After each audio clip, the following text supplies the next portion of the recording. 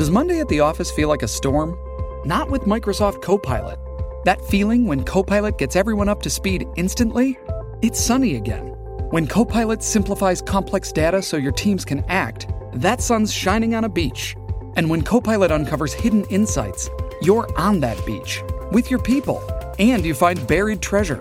That's Microsoft Copilot. Learn more at Microsoft.com/AI for all. This episode is brought to you by Shopify. Do you have a point of sale system you can trust, or is it a real POS? You need Shopify for retail. From accepting payments to managing inventory, Shopify POS has everything you need to sell in person. Go to shopify.com/system, all lowercase, to take your retail business to the next level today. That's shopify.com/system. You put 50,000 cash money in the slot right to get the 300 Quaker, problem in the slot, up to 20. They steal the store, they turn it into cash. Okay, I'm on the northbound axis, just right at the light. Look, big car, what the hell can they do? And I think we can set it up again. If you like what you hear, go to ganglandwire.com. We need you to put a hit out on our donate button. Follow us on Facebook at facebook.com/ganglandwire. Follow true crime storyteller Gary Jenkins on Twitter at Jenks Law. Buy the DVD Gangland Wire or download the Kansas City Mob Tour app. And now, here's Gary Jenkins.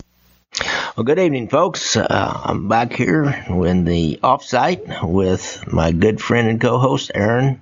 Say hello, Aaron. Hello, Aaron.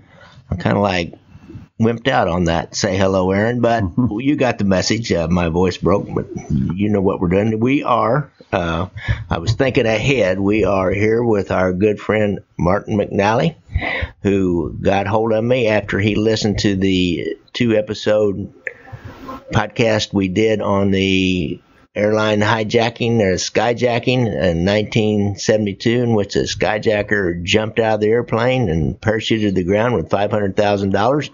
And after I did that episode, the suspect in that, I guess, the defendant later, and in that case, happened to be Googling his own name. He'd gotten out on parole. He was Googling his own name, and he listened to our podcast and thought they were hilarious and contacted me and told me that he liked what he heard, but we had some of the facts wrong.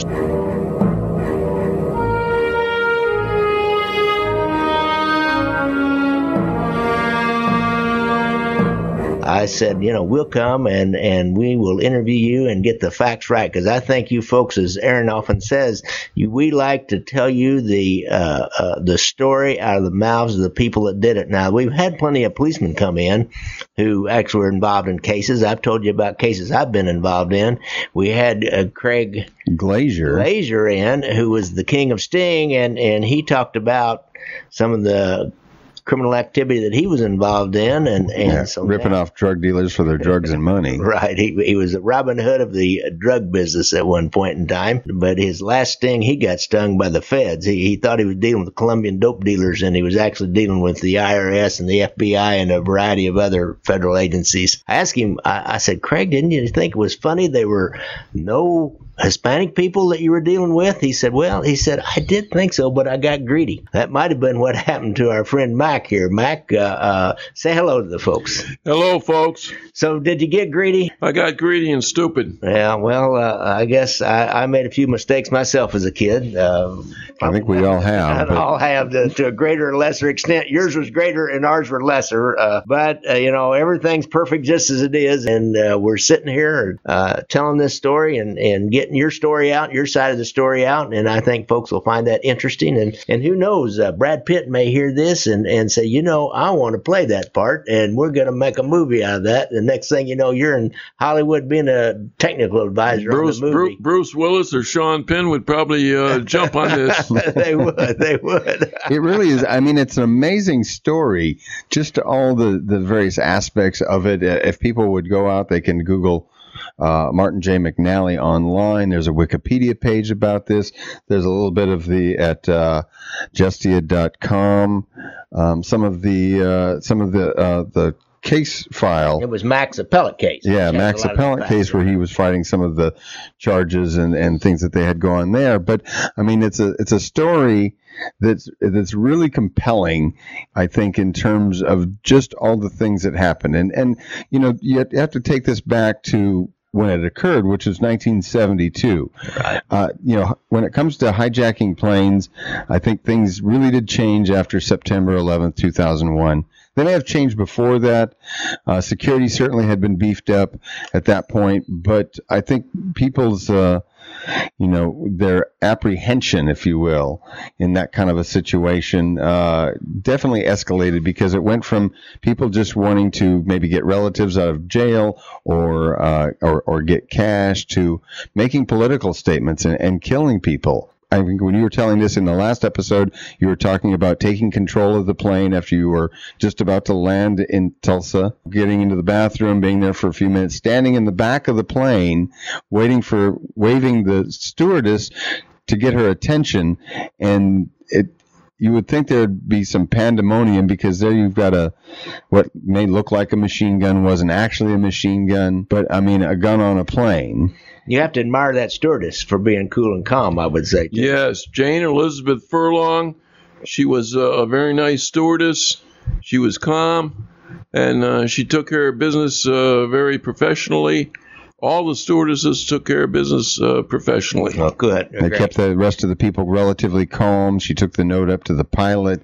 He obviously turned the plane around. You were kind of clearing people out of the back of the plane. There was a little bit of a confrontation there with the passenger. There was. Luckily, he didn't try to be a hero. He didn't try to be a hero. He would have been a dead hero. But you had pointed your gun at him, and he kind of got the news. I gave him my growl, and he turned around and did the right thing. He didn't try to kick me or rush me, because he would have been dead. Yeah. But here you are. You're 27,000 feet in the air. It's not a long trip between St. Louis and Tulsa. Probably not even an hour. It was Flight 119, American Airlines, left at 2:35 in the afternoon. So it was still daylight. You turn around. You're headed back to St. Louis. So we kind of left off at that point.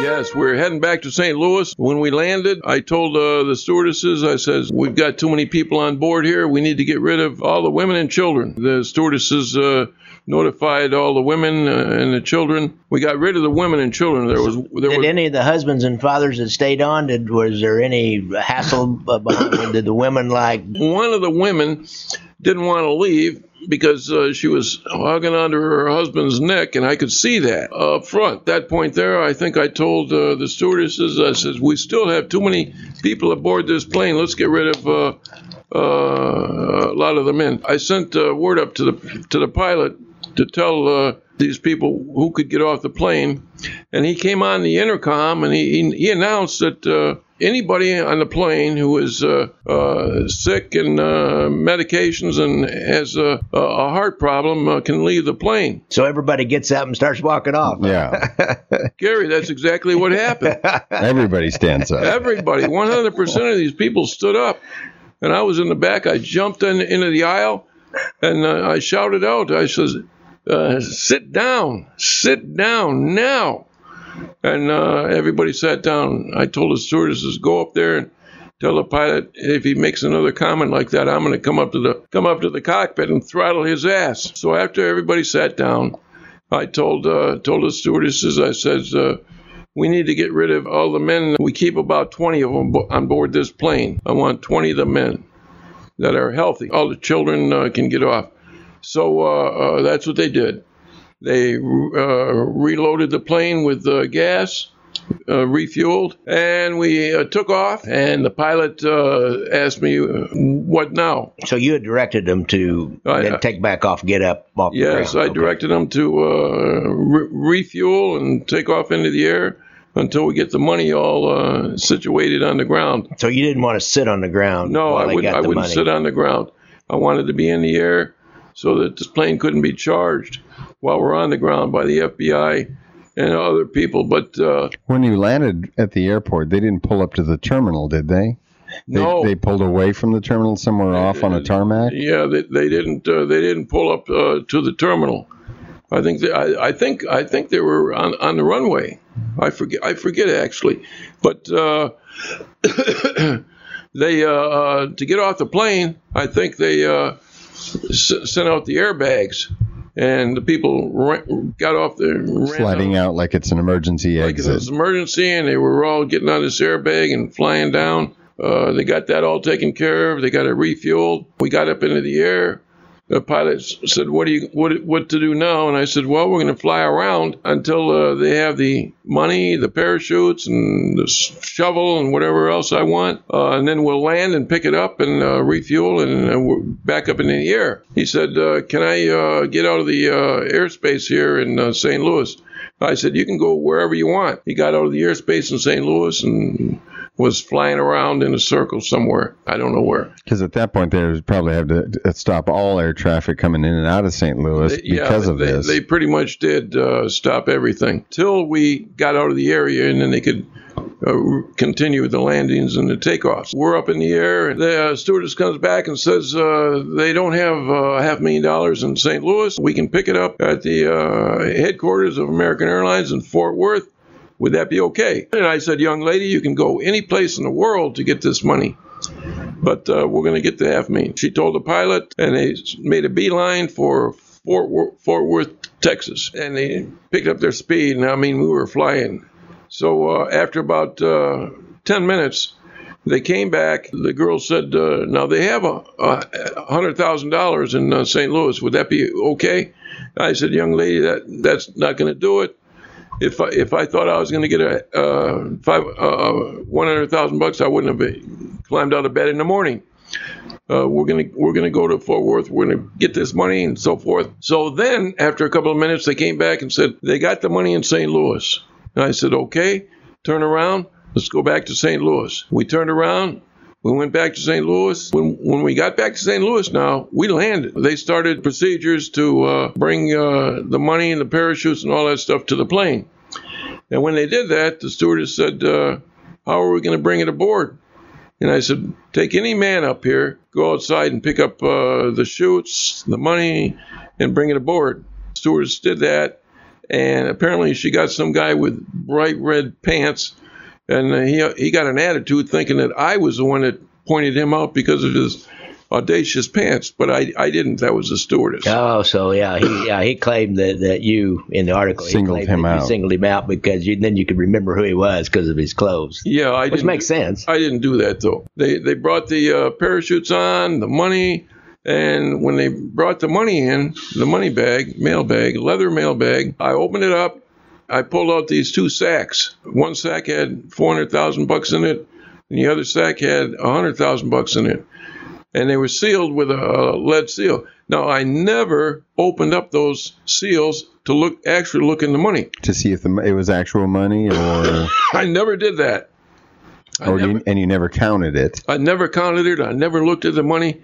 It was sealed, and I zipped up the mail bag and set it aside, and I said, "This is what I came for." Now, and I think I want to say in the some of the stuff you would read online, you didn't ask for an exact 500,000. Yes, I asked for 500, 2,000. I think $500, $2,000, and $200. I believe was the figure that I asked for, and I asked for the $2,200 in tens and twenties. Mm-hmm. Was there a reason for that? That would have been my pocket change. When I hit the ground, I was going to bury the money, the mail bag. And that's why you wanted the shovel, too. That's right. That's why I asked for the collapsible military shovel. I would have buried the money, taken my pocket change, come back home.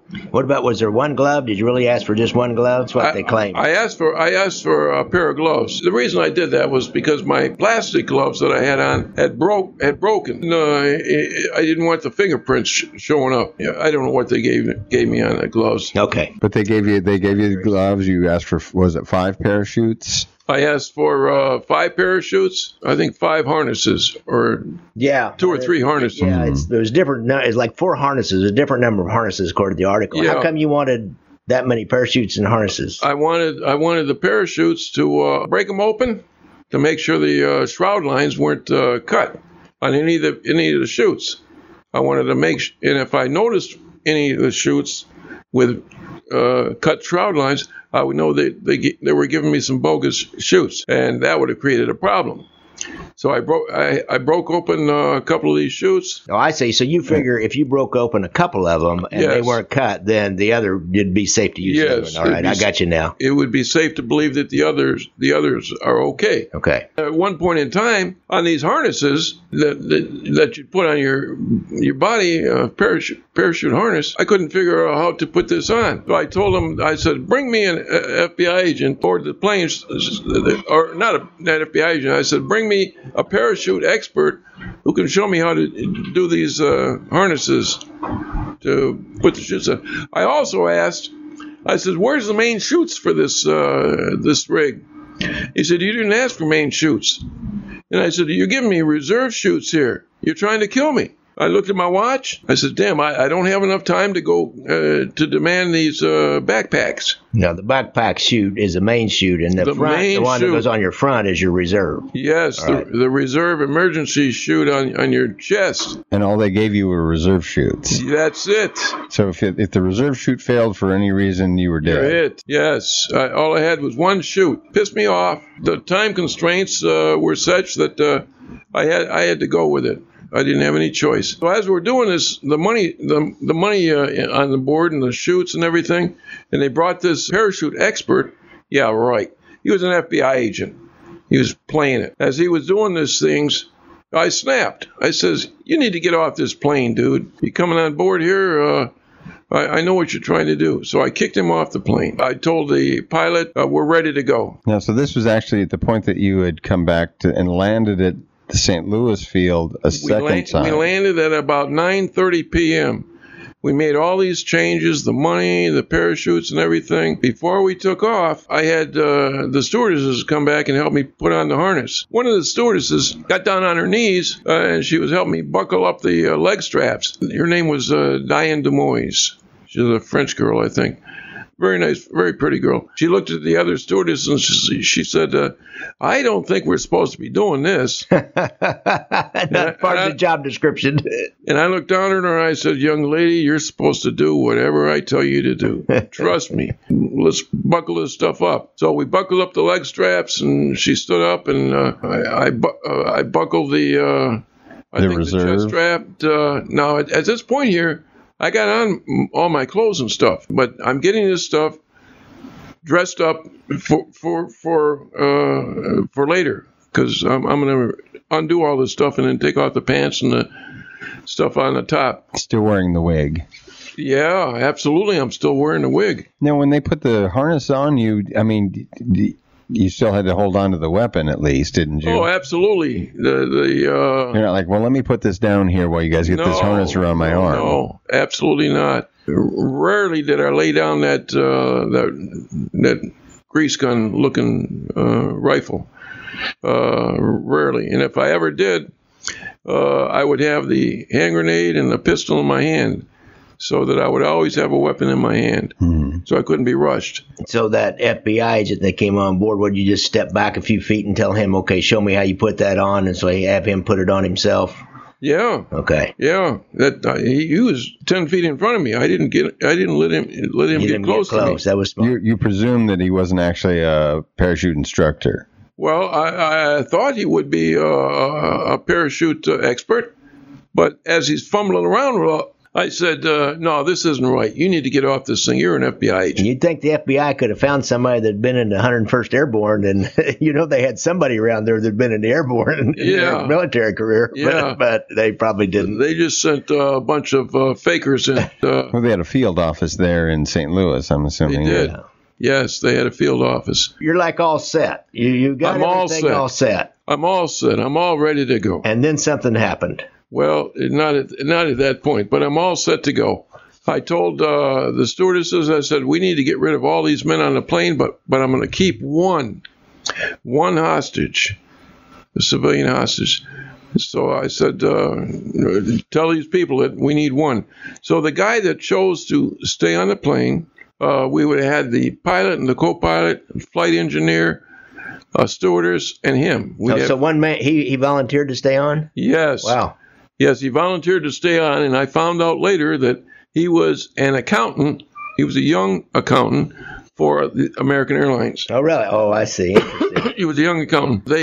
He stayed on. We got rid of everybody else. The pilot, the co-pilot, the engineer. You had a stewardess. Oh, something else happened. At one point, the pilot asked me if they could change crew. And I said, yes, you can change crew. He came back later and said, we decided that we'll stay with this. I said, no, you already raised the issue. I want to get a different crew in here. So let's get a different crew in here, pilot, co-pilot, and flight engineer and so forth. So what happened is they did change crews. These new crew that came on, I had them all turn around and make sure they didn't have any weapons on them, and then they went up to the cockpit. One of the guys that came on, he was an FBI agent posing as a flight engineer. Mm-hmm. While we were on the ground, I told the stewardesses, tell that pilot that I know that you people have brought a weapon on board. I can just feel it. But you tell them that if I see a weapon, or if a weapon is pulled, this machine gun that I got, I'll pull the trigger and people are going to get killed. I'll pull this bomb too. I know you got a weapon on board. What happened is that this flight engineer was really an FBI agent. His only position on this thing was to kill me. And he had the gun to do it. We're ready to go. Refueled. I gave the pilot the instructions on where we were going to go.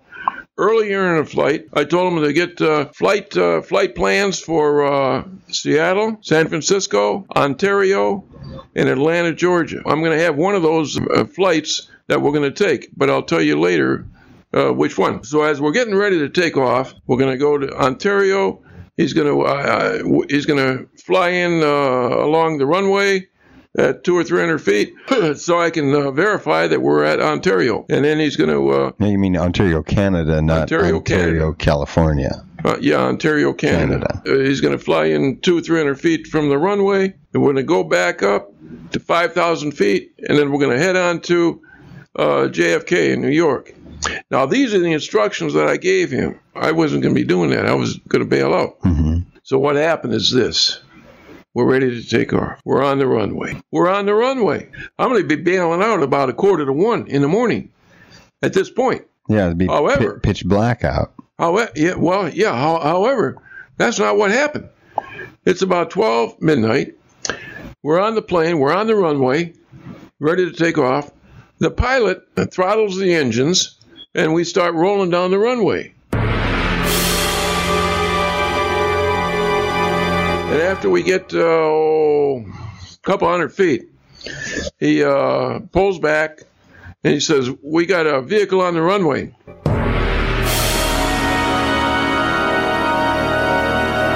We got a vehicle coming. Oh my God, he's going to hit us. Boom.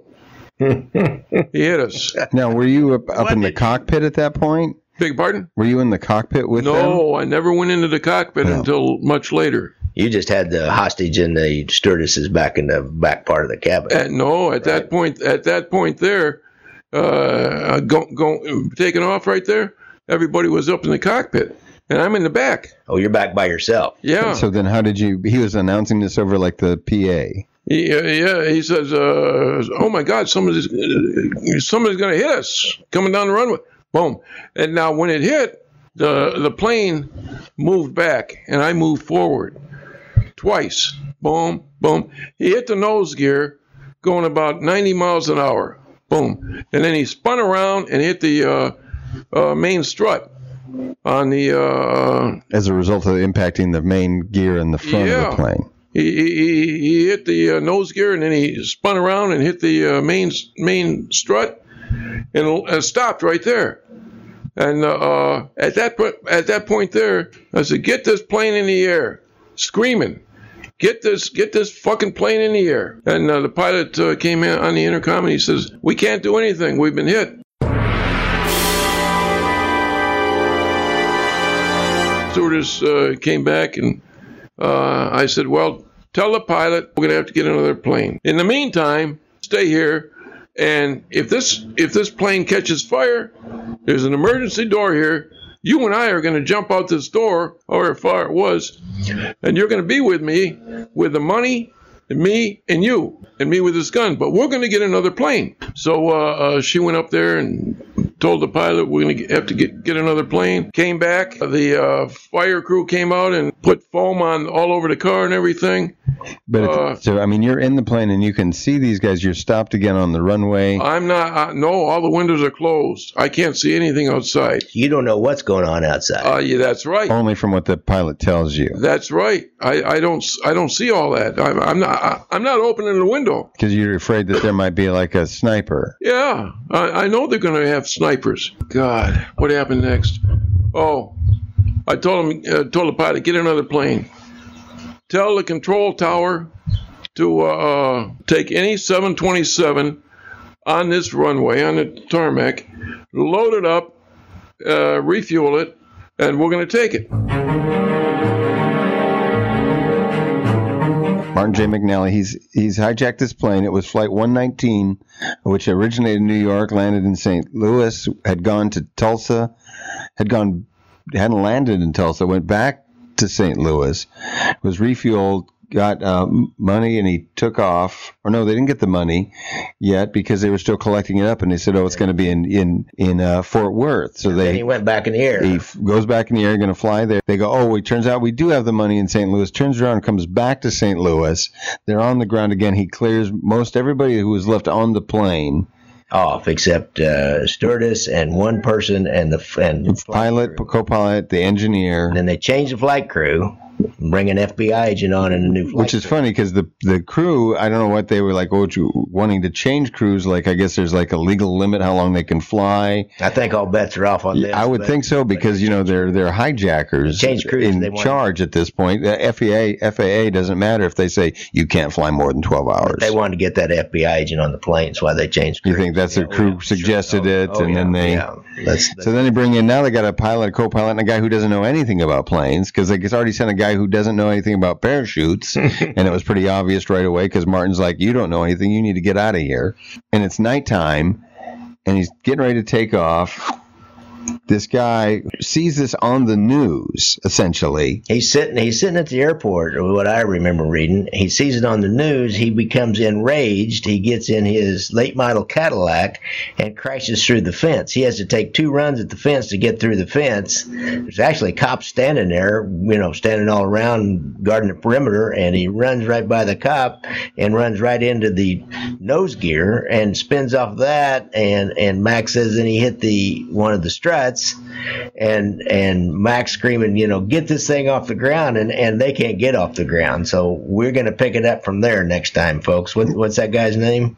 I'm looking it up. I don't see it here. We'll have to add it in the notes. Well, we can add it in later. He is he ends up running for president a few years later. I think he maybe been a little bit mentally unbalanced. And as we said, we ran on the platform of, I stopped the hijacking. Well, only temporarily. Only temporarily. Let Donald Trump spin that story. Maybe that'd be the ideal thing. So let's get out of here. And before we do, we should probably make our public service announcement. Yeah, I guess we ought to. We didn't do it last episode. It's if you have yourself have a problem, or you have a friend, relative, employee has a problem with drugs or alcohol or any kind of addiction, make your first call to First Call, 816-361-5900. Or if you're out of town, and I realize a lot of you listeners are not in Kansas City, why, go to their website, www.firstcallkc.org, and they have all kinds of resources in that 24-hour hotline, and they can direct you to a resource in your town. Say goodnight, Aaron. Good night, Aaron. Good night.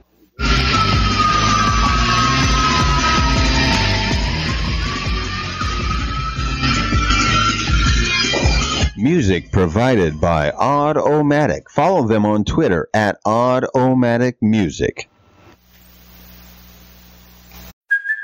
Hey, it's Kaylee Cuoco for Priceline. Ready to go to your happy place for a happy price? Well, why didn't you say so? Just download the Priceline app right now and save up to 60% on hotels. So whether it's Cousin Kevin's Kazoo Concert in Kansas City, go Kevin, or Becky's Bachelorette Bash in Bermuda, you never have to miss a trip ever again. So download the Priceline app today. Your savings are waiting. Go to your happy place for a happy price. Go to your happy price, Priceline. Every day, we rise, challenging ourselves to work for what we believe in. At U.S. Border Patrol, protecting our borders is more than a job. It's a calling. Agents answer the call, working together to keep our country and communities safe. If you're ready for a new mission, join U.S. Border Patrol and go beyond. Learn more at cbp.gov/careers.